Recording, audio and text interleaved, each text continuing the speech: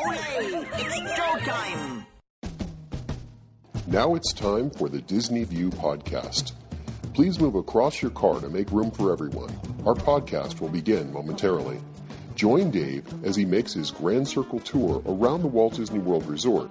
Dave is a dreamer and an engineer who enjoys the magic and wonder of it all, but understands Disney's place in history and respects the legacy that's been left. Come along and hear Dave's thoughts about Walt Disney World and see it through Dave's eyes. Please stand clear of the podcaster. Por favor, manténganse alejado del David. And now, here's your host. Hey everyone, it's Dave. Welcome to another edition of Dave's Disney View podcast. I wanted to provide kind of a quick update on the Star Wars movie, and I thought I'd share it with you. Fair warning for you, if you haven't seen the movie and you still want to see it, I will have some spoilers in here. Actually, rather a lot of them, because I talk a lot about the movie. So on my last podcast, I said I was probably going to go see it again in a week or so after I kind of mulled it over in my head a little bit and thought it through. And that was the plan. And then I started watching some YouTube videos, kind of shame on me in a way. And there were a lot of reviews about the Star Wars movie on YouTube. And some of them were pretty good, and some of them were actually very negative, including this one by the amazing Lucas. He was all kinds of awesome. Oh my goodness. Let me start this review by saying, fuck this movie. Fuck this movie and fuck everyone in it, excluding Mark Hamill. See, the thing is, in spite of the fact that some of the early reviews were really glowing about this movie, it turns out that there's a lot of very negative reviews about it as well. And I find that kind of interesting, and it made me sort of stop and rethink my position on it a little bit. Maybe I shouldn't be rating it as high as an 8 or a 7. Maybe it should be more like a 6. Look, the movie was immensely entertaining, and I enjoyed it thoroughly. And I did enjoy sitting there and watching the film. But I think what I have to realize is that you have to compartmentalize the films into categories. So you had the original 3 films that George Lucas put together. And those were terrific, and they're standalone, and they're wonderful, and they have a certain meaning and significance, and they're just amazing films. Then you have the original episodes 1 through 3 that are okay, and if you really kind of take an abstract look at the storyline, they're pretty good, but you can't really sit there and watch them because they're kind of dry and humorless, and there's nothing really to them. They don't really tell the story the way maybe you'd expect them to. And now you have this new trilogy. And this new trilogy seems to be on a different bent. It's slightly different in the way they approach the whole thing. And as I said, having different directors is kind of good in a way because it gives you a different perspective on the storyline.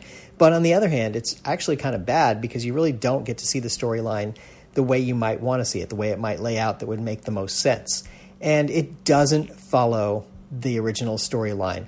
And in fact, Mark Hamill summed it up pretty well when he said, "It's only a movie. And if you think you're going to go into the movie and recapture your childhood, you're setting yourself up for disappointment." Because I think that's it. So when you watch the movie, Luke Skywalker seems kind of like a dud. It's not the character you expected to see from Luke Skywalker. It doesn't feel like Luke Skywalker. Nothing about it seems right. It just doesn't fit with what you think of as Star Wars.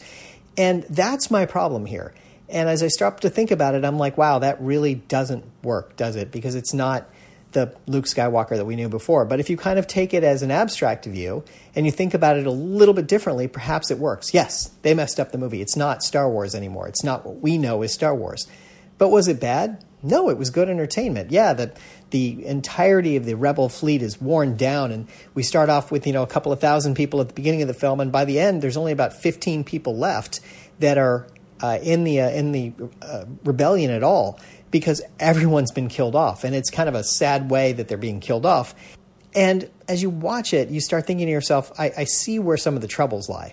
Early on in the film, when Leia comes, gets blasted out of the starship, it's like, wow, that would be a fitting end for her if it actually just ended there. But instead, she uses this Mary Poppins-esque thing. I like the description someone gave of it. And she makes her way back into the ship.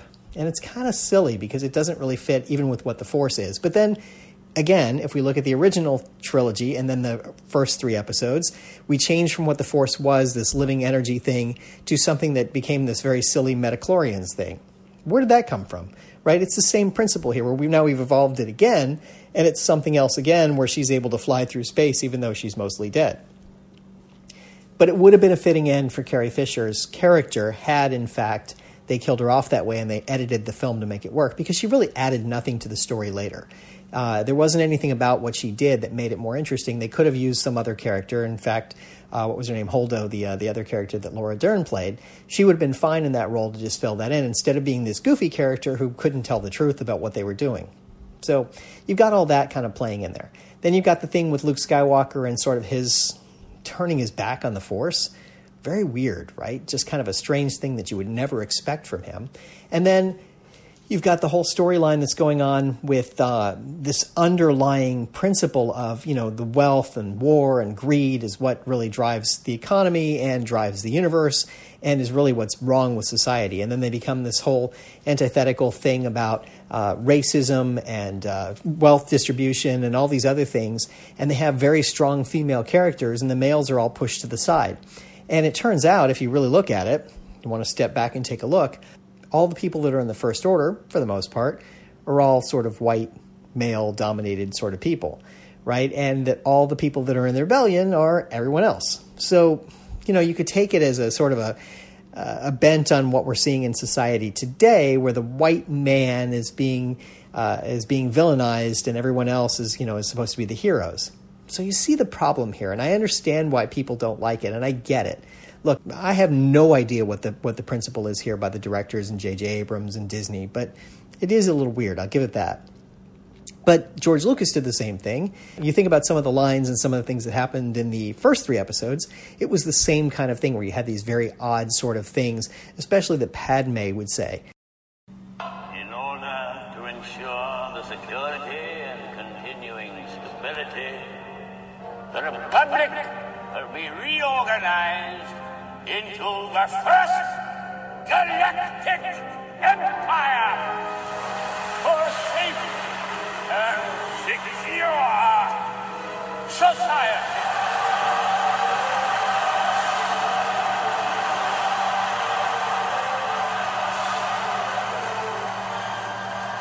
So this is how liberty dies. With thunderous applause. That's the kind of thing that you expect. And when you see that, you go, oh, yeah, okay. So it's not like George Lucas didn't kind of do the same thing in the original 3 episodes.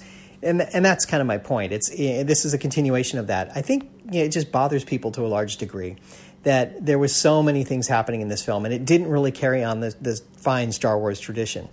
So, while it's entertaining and while things work, I think it's not exactly that. So I think that's part of it. And the other part has to do with the fact that the episode 7 set us up with so many interesting questions and so many cliffhangers and so many things that we wanted to have answered.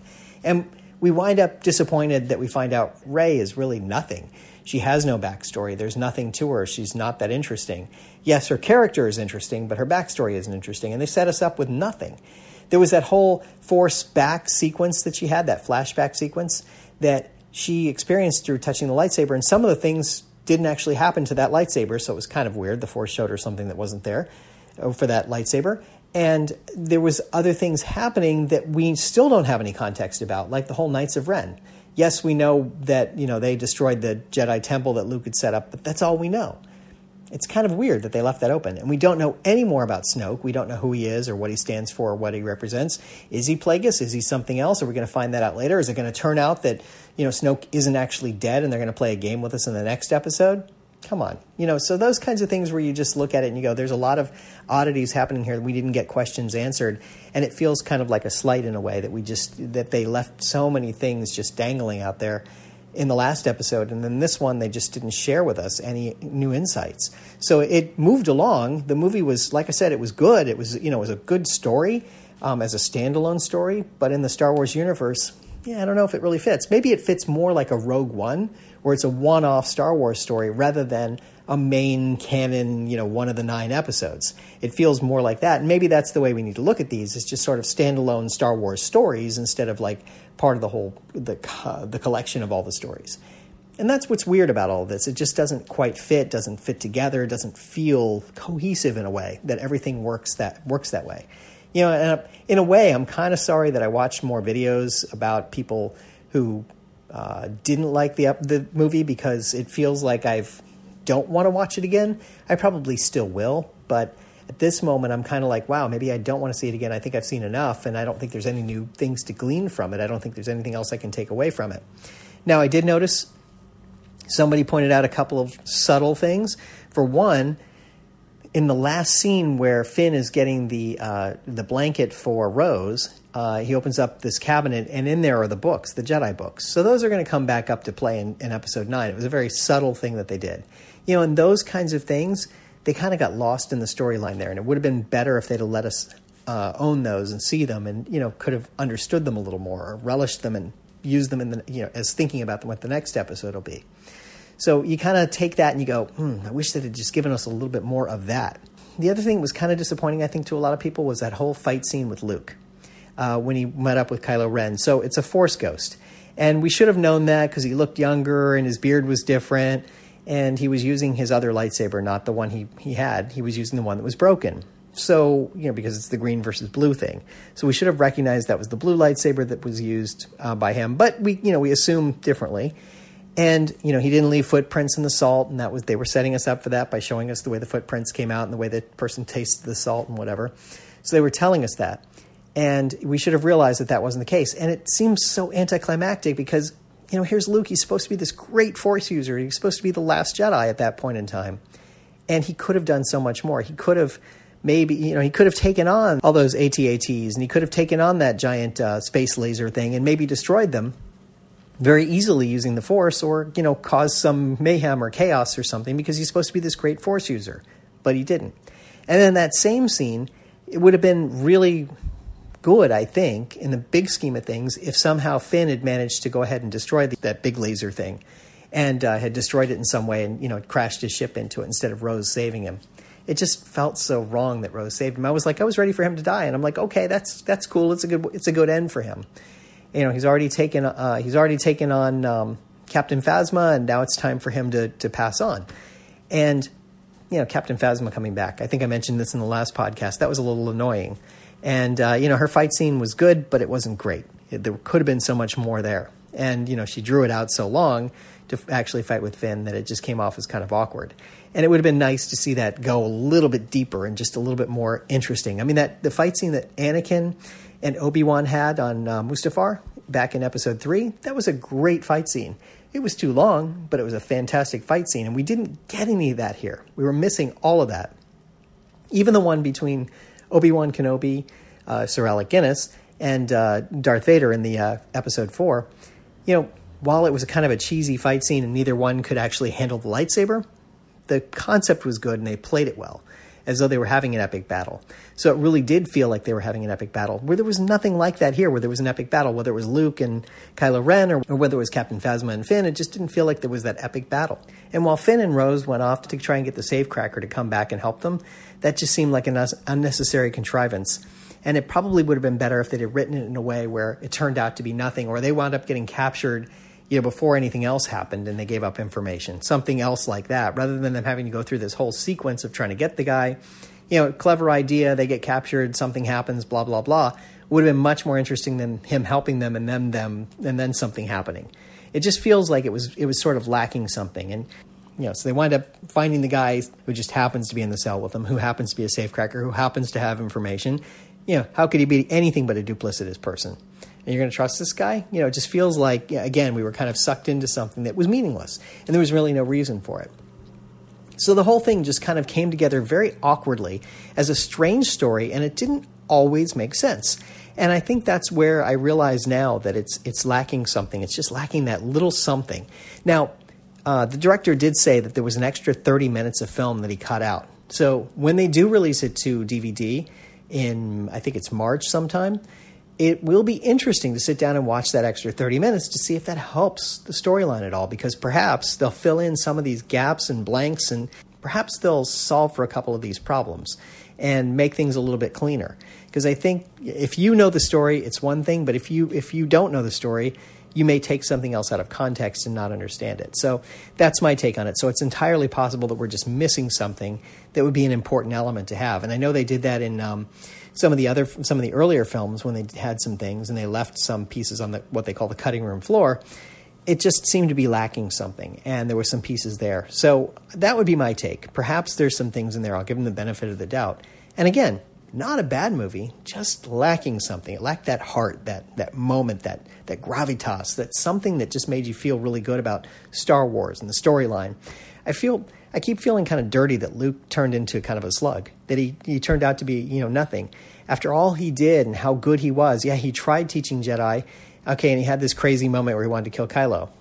Okay, well, why? And then why did he just give up at that point? And why did he just quit? And then why did he give the map to somebody to say, hey, come find me if you ever have a problem? What was that all about? Because he really had no intention of helping anybody. He just was a crazy old man. And yes, he became a crazy old wizard. He became Obi-Wan Kenobi, which I guess in a way makes sense, but he needed that little piece of information, that one extra thing that helps me make that leap to understand that he became Obi-Wan. So there you go. And that he really wasn't as bad as all that. So that is it. That's kind of what I wanted to bring back up, to talk about a few things in Star Wars that started to bother me and nag at me a little bit, and just share them with you. So that's my podcast for this time. It's sort of a fill-in for the last time, and just to make something interesting. So that's it for this time, and remember, if we can dream it, we can certainly do it. Bye now.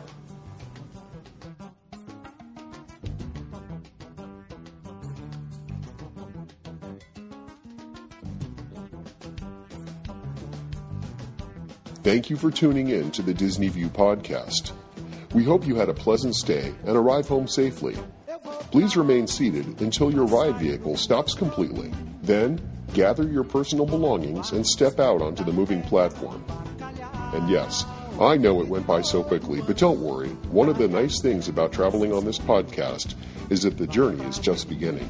Show notes are available on DisneyWorldPodcast.net. While there, please check out some of our affiliates. You'll also find links to Dave's iPhone and iPad apps. There's an app for pin trading, one for finding hidden Mickeys, and an app for finding and tracking pressed pennies around the Walt Disney World Resort. And you never know just what Dave is working on next. If you have questions, feel free to drop Dave an email at davesdisneyview@gmail.com. Original music you're hearing in this podcast is Oslo Doom by Gilberto Gil. Of course, this is a fan podcast and in no way affiliated with the Walt Disney Company.